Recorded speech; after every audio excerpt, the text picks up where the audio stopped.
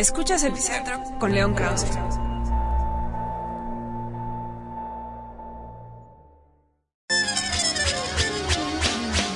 Amigos, ¿cómo están? Me da mucho gusto saludarlos. Bienvenidos a Epicentro. Antes que nada, una pequeña nota para aquellas personas que siguen este podcast desde hace ya un buen tiempo. Como ustedes saben, Epicentro comenzó como parte de la plataforma de mis amigos de Dixo, a quienes les tengo mucho cariño y profundo agradecimiento. Después de un largo tiempo, una larga sociedad, he decidido que Epicentro se mude y ahora aparezca en esta plataforma de Letras Libres, la revista en la que he trabajado desde hace mucho tiempo. Este sitio de internet, vale la pena quizá comenzar así, este sitio de internet en donde ahora está Epicentro, letraslibres.com, es parte de mi corazón. Y de verdad que no exagero cuando lo digo, porque lo comenzamos junto con la revista Letras Libres hace pues ya más de 15 años. En aquel tiempo tener un sitio de internet para una revista y sobre todo para una revista cultural parecía pues una apuesta, si no descabellada, sí innecesaria. Me acuerdo muy bien de las pláticas con mi padre y con el equipo de Letras Libres, un equipo extraordinario. El de aquella primera época, como lo es también el de esta época, pero el de aquella primera época de verdad lo recuerdo con un cariño muy especial, porque hice muchos amigos en esa revista, en aquella versión de la revista aprendí mucho y se me ha quedado pues grabada aquella época como parte central de mi formación. Menciono solamente algunos nombres, seguramente varios de ellos a ustedes les suenan conocidos. Estaba ahí Fernando García Ramírez, estaba ahí Julio Trujillo, estaba ahí Ricardo Cayuela, estaba ahí Pablo Ortiz Monasterio, estaba Julio Patán, a quien ustedes ahora conocen también en televisión, Elba de Bernardi, Maite Amezcua, Fernanda Solórzano estaba ahí, en fin, Guillermo Osorno estaba ahí. Imagínense nada más ese equipo que dio a luz Letras Libres, todos encabezados por mi padre Enrique Krause. Nosotros, el equipo de internet, de Rodrigo Balaza y un servidor, tuvimos la idea de crear un sitio de internet porque nos parecía que era importante que tuviera también esa ventana, esa salida la revista. No todo el mundo estuvo de acuerdo, evidentemente. Mucha gente nos veía con auténtica cara de what, sin entender qué es exactamente lo que queríamos hacer, porque además empezamos a proponer algunas cosas que en aquel momento parecían pues irracionales. Por ejemplo, una cosa que se llamaba la Red Hispana, que ahora pues no es otra cosa más que un conjunto de blogueros de distintas partes del mundo sumando crónicas desde el lugar donde viven. Teníamos corresponsales en Madrid, en París, en Buenos Aires, en Nueva York, y cada cierto tiempo, más bien cada semana, uno de ellos aportaba un punto de vista escrito desde la ciudad donde vivían. Aquello que parecía una locura, bueno, ahora imagínense nada más 15 años después, pues es algo completamente normal. Así también empezamos a impartir cursos en línea. Me acuerdo uno con una herramienta además muy básica que impartió el famoso y extraordinario novelista mexicano que ya no está con nosotros, descanse en paz, Daniel Sada. En fin, de verdad fue una época sensacional. Y ahora el sitio de internet de Letras Libres representa para la revista, no solamente en México, sino en España y en América Latina también, y Estados Unidos, claro, la mayor cantidad de lectores pasan, como se podrán ustedes imaginar, por el sitio de internet. Así que a mí me da mucho gusto y mucho orgullo que así sea, que esa idea que tuvimos hace tantos años ahora se haya convertido en pues la verdadera Letras Libres. Esto sin demeritar, por supuesto, el peso que tiene la edición impresa, pero el mayor número de lectores pasa por nuestro sitio de internet y eso me da mucho orgullo. Y por eso también es que he decidido sumar mi esfuerzo, mi podcast Epicentro, a los podcasts que ya produce Letras Libres, así que bueno, a partir de esta semana y ya sin falta estará por acá este epicentro. Ojalá que ustedes que nos siguieron en nuestra etapa de Dixo estén con nosotros también acá en Letras Libres, y por supuesto, como ya dije al principio, aprovecho para agradecer al extraordinario equipo de producción de Dixo, a todos y cada uno de ese equipo de pioneros en el podcasting en español, todo su apoyo que durante tanto tiempo me ofrecieron de manera tan absolutamente generosa. Así que bueno, vamos a comenzar con este epicentro. Bienvenidos a esta nueva etapa. Y bueno, como ustedes saben, quienes siguen Epicentro desde hace tiempo, por lo menos en los últimos meses, y creo yo más bien desde que nació Epicentro, nos hemos concentrado mayormente en la elección de Estados Unidos, porque pues es el tema caliente. Ya nos quedan nada más algunas semanas, pero en estas semanas que nos quedan vamos a poder platicar, vamos a poder disfrutar ampliamente, porque eso es lo que también hay que hacer, el análisis de lo que ha ocurrido. Por supuesto que se viven días de tensión ante la posibilidad que todavía está presente y es innegable de que Donald Trump sea presidente de Estados Unidos, pero nos vamos a concentrar en ello de aquí a que ocurra la elección a principios de noviembre, y después pues iremos virando hacia otros temas, aunque si ustedes son escuchas de Epicentro por primera vez desde la plataforma de Letras Libres, les aseguro que ya en otras ocasiones hemos hablado de otros temas que no son necesariamente la elección estadounidense, pero sí nos ha ocupado la mayor parte del tiempo por razones obvias, no solamente por la importancia que tiene, sino también porque pues es el tema que a mí me interesa más, y así ha sido desde hace mucho tiempo. Bueno, ¿dónde estamos parados en este momento en la elección de Estados Unidos? Cuando estamos en la víspera del segundo debate presidencial, cuando ha pasado ya el primer debate presidencial, que resultó desastroso para Donald Trump, no tanto por el debate mismo, sino más bien por su reacción en el postdebate, y ha pasado también el primer y único debate vicepresidencial del que vamos a hablar en unos momentos. Bueno, en este instante la carrera presidencial sigue estando, ya no diría yo dentro del margen de error, porque eso sería impreciso, pero sí sigue siendo una contienda muy, pero muy apretada. En el momento en que grabo este podcast, Hillary Clinton tiene en el promedio de Real Clear Politics, una de las páginas especializadas en estas mediciones en Estados Unidos, tiene un promedio de 4 puntos, 3.9, 4 puntos de ventaja en las encuestas nacionales frente a Donald Trump. Pero como sabemos, en Estados Unidos lo que importa no es el voto popular, sino el voto en los estados, que se traduce en el colegio electoral, en donde se necesitan 270 votos, digamos, para ponerlo en términos sencillos, para ganar la presidencia de Estados Unidos. En este momento, de acuerdo con los mercados de apuesta, en promedio Hillary Clinton tiene, digamos, 75% de probabilidades de ser la siguiente presidenta de Estados Unidos. Decía yo que lo que importan son los estados clave, que en esta ocasión son más o menos, digamos, 8, hay algunas personas que piensan que son más, yo diría entre 8 y 10, en prácticamente todos ellos Hillary Clinton tiene una ventaja. En el estado de Florida tiene una ventaja de casi 3 puntos, en Carolina del Norte también, en Colorado también, en Nevada, que durante un tiempo estuvo en la columna de Donald Trump, tiene también una ventaja Hillary Clinton.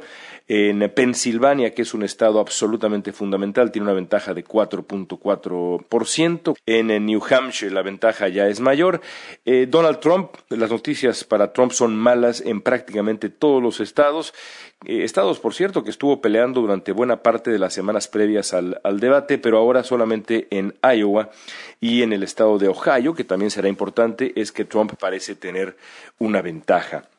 Aún así, hay que decirlo con toda claridad, la ventaja de Hillary Clinton en estos estados, cuando estamos casi a un mes de la elección, casi a 30 días de la elección, es todavía menor. Es decir, cuando uno analiza la ventaja de Clinton, no son márgenes cómodos ni que den para la tranquilidad para la campaña Clinton y para toda la gente que pues desearía evitar una presidencia de Donald Trump. Estamos hablando, por ejemplo, en Florida de una ventaja de 2.8 puntos, en Carolina del Norte de apenas 1.3, en Colorado de 3.3 y en Nevada pues realmente de prácticamente nada, 0.8 puntos porcentuales la ventaja que tiene en este momento Hillary Clinton.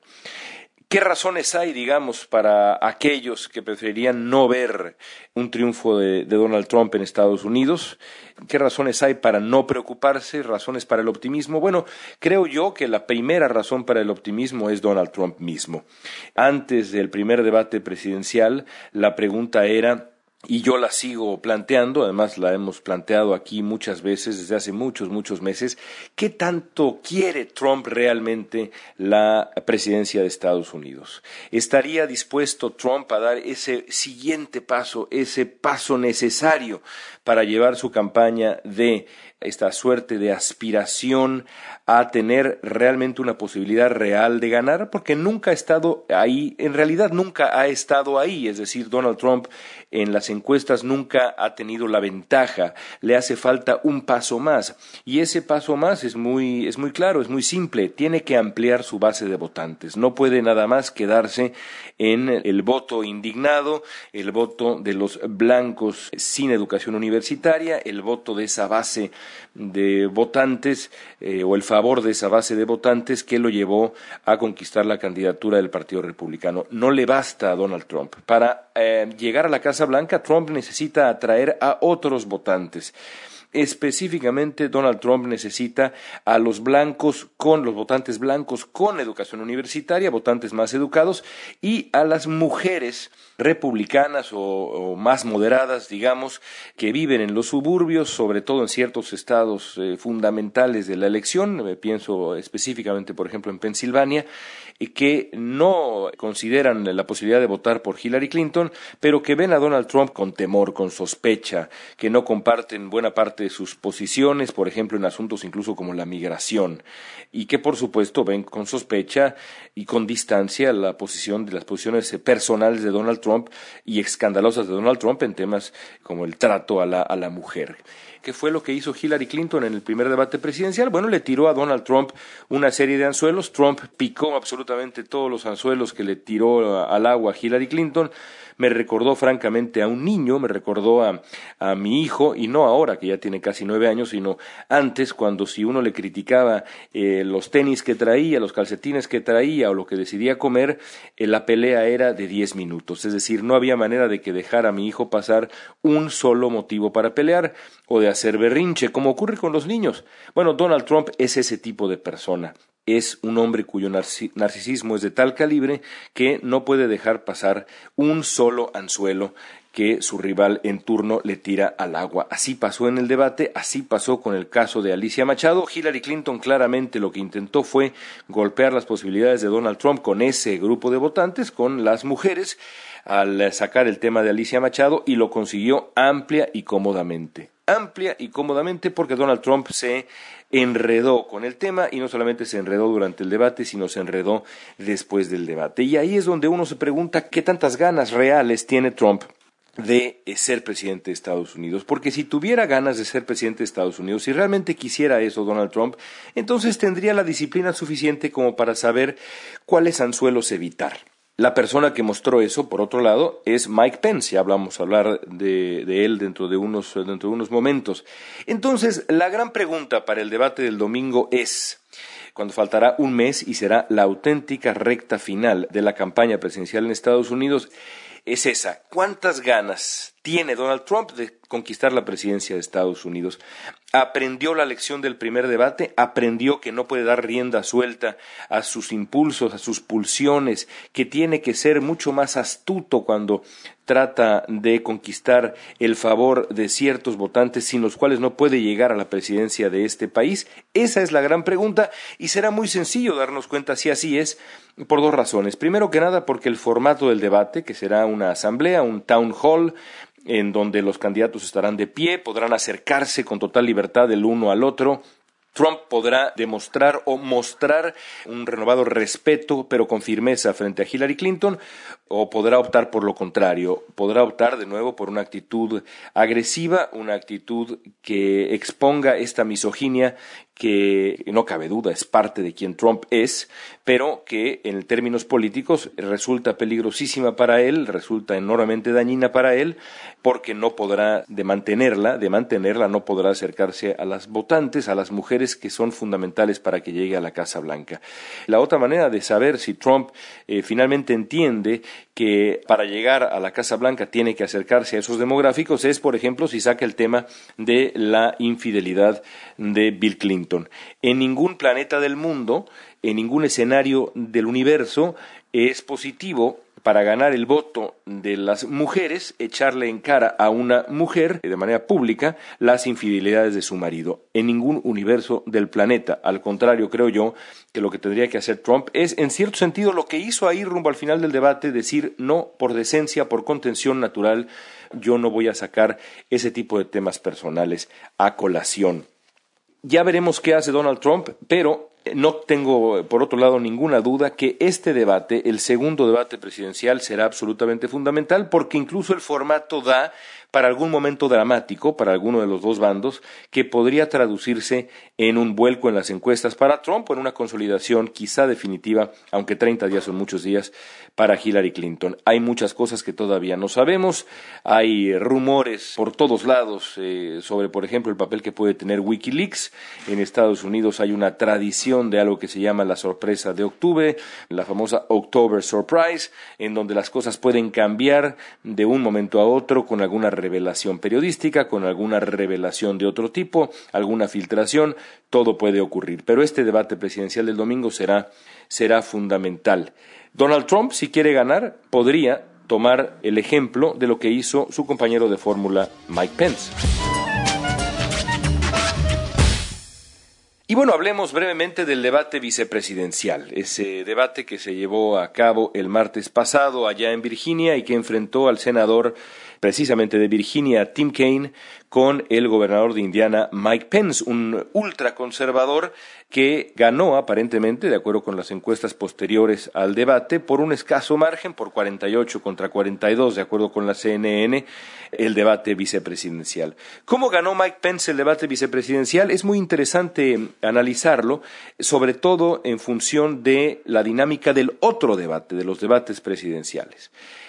Primero hay que decir que Mike Pence, antes de ser político, era una figura de la radio hablada conservadora en Estados Unidos y, pues francamente, siendo yo un hombre de radio también, les puedo decir que no hay mejor manera, no hay mejor entrenamiento a la hora de tratar de aprender a ser elocuente que la radio. No hay otra, porque en la radio no hay otra cosa que no sea esto que estoy usando en este momento, que es la voz.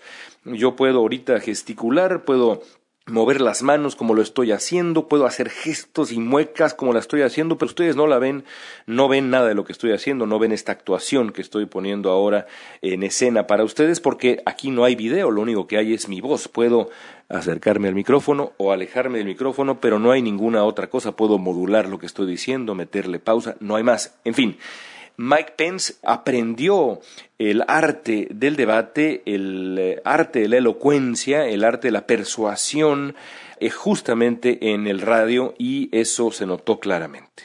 Pence tenía como objetivo central mantener la calma, permitir que su rival cayera en la misma trampa que cayó Donald Trump, es decir, que el que se mostrara con menos templanza y menos tranquilidad no fuera él, sino fuera Tim Kaine, el candidato vicepresidencial de Hillary Clinton, y sobre todo Pence entendió que, a pesar de que también la historia se cuenta después de que termina la obra de teatro, la que importa es la obra de teatro más que ninguna otra cosa. En esta época, por supuesto, los comentarios posteriores son quizá casi tan importantes como lo que ocurre en escena, pero nunca será tan importante como lo que ocurre en escena. Es decir, Pence sabía que la cantidad de gente que veía el debate es por naturaleza superior a la que puede seguir este o aquel otro análisis posterior y por lo tanto decidió que la estrategia, y es una estrategia pues digamos muy cínica, por supuesto que sí, que lo ideal era mentir. Lo ideal era decir que todo lo que en su momento sabemos todos dijo Donald Trump sobre este o aquel tema, desde los mexicanos violadores y ladrones y asesinos, hasta las mujeres, hasta Vladimir Putin, todo había que decir, eso no fue lo que dijo, eso no es verdad, senador, eso no es verdad. Es decir, Pence manipuló la verdad, mintió frente a la audiencia, sabía que estaba mintiendo, para suavizar la figura de Donald Trump y hacer la figura de Trump mucho más presidenciable. ¿Es cínico? Sí. ¿Es hipócrita? Sí. ¿Es mentiroso? Sí. ¿Es eficaz?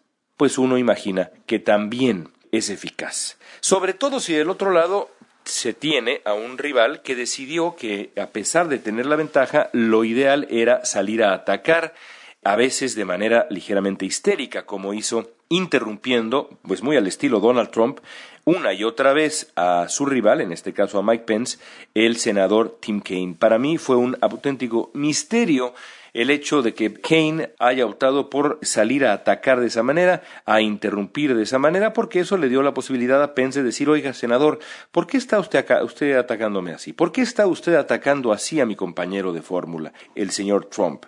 Por supuesto, debe haber sido desesperante para Kaine escuchar a Pence lanzar mentira tras mentira, pero en nada ayudó a la causa de Clinton y Kaine el que el candidato vicepresidencial, que además por lo demás es un hombre famosamente tranquilo y suave, diera rienda suelta a esta suerte como de frenesí en el debate, que lo hizo ver como alguien ligeramente por momentos fuera de control. Alguien me decía por acá, se le pasó el Red Bull, y esa conclusión es una mala conclusión en cualquier debate, porque en casi cualquier escenario, en un debate, el que se enoja o el que pierde los estribos o el que aparenta perder los estribos pierde. Y eso es lo que pasó con Tim Kaine, a diferencia de Mike Pence, que tiene la experiencia suficiente en el mundo durísimo pugilístico de la radio hablada en Estados Unidos, tiene la experiencia para no perder los estribos, para estar tranquilo y para incluso en el momento más tenso imaginable poner en escena una actuación muy eficaz, que eso fue lo que ocurrió. Para el segundo debate presidencial, Hillary Clinton tendrá que hacer lo contrario de Tim Kaine. No hay razón alguna para que Clinton en este momento retome el mazo y ataque a Donald Trump, cuando es Trump el que está necesitado de precisamente perder un poco la compostura, por decirlo así, y atacar a Hillary Clinton. Clinton hizo ya un papel extraordinario en el primer debate presidencial, no pudo haberle salido mejor todo lo que hizo, incluso las parodias posteriores, la narrativa posterior, la imitación que hizo Alec Baldwin en Saturday Night Live de Donald Trump, nada pudo haber salido mejor. Por eso ahora, en el segundo debate presidencial, Clinton tiene que mantener la compostura, mantener la calma, demostrar altura y permitir que sea Trump el que se haga bolas, el que de nuevo pierda los estribos. Yo creo que ese debería ser el rumbo para Hillary Clinton, porque Trump va a intentar ganar el terreno perdido y la única manera que puede hacerlo es atacando. Ese es el papel que le toca a Trump, y Clinton entonces podrá pues más bien asumir el papel de Mike Pence diciendo, bueno, esto es lo único que le queda al señor Trump, atacarnos porque sabe que va perdiendo. No hay ninguna razón para que Clinton haga lo contrario. En este caso en particular, no se puede decir que la mejor defensa es el ataque, porque faltan 30 días para la elección y porque del otro lado está un hombre como Donald Trump, que en muchos sentidos hace el trabajo sucio él solo. El trabajo que corresponde a su rival lo hace el propio señor Trump. El caso, amigos, es que creo yo que la pregunta central en este momento es ¿qué tantas ganas tiene Donald Trump realmente de ser presidente de Estados Unidos? ¿Qué tanto se preparará realmente Donald Trump para ese segundo debate presidencial? ¿Realmente estará dispuesto a superar esta vez sí las expectativas, a preparar a plenitud el debate, o de nuevo seguirá regodeándose en este antiintelectualismo tan severo y tan nocivo para su campaña y para la sociedad estadounidense, que lo ha llevado hasta donde está el día de hoy? lo platicaremos la próxima semana. Gracias por acompañarnos en este primer epicentro en Letras Libres. Aquí estaremos semana tras semana. Por lo pronto, gracias.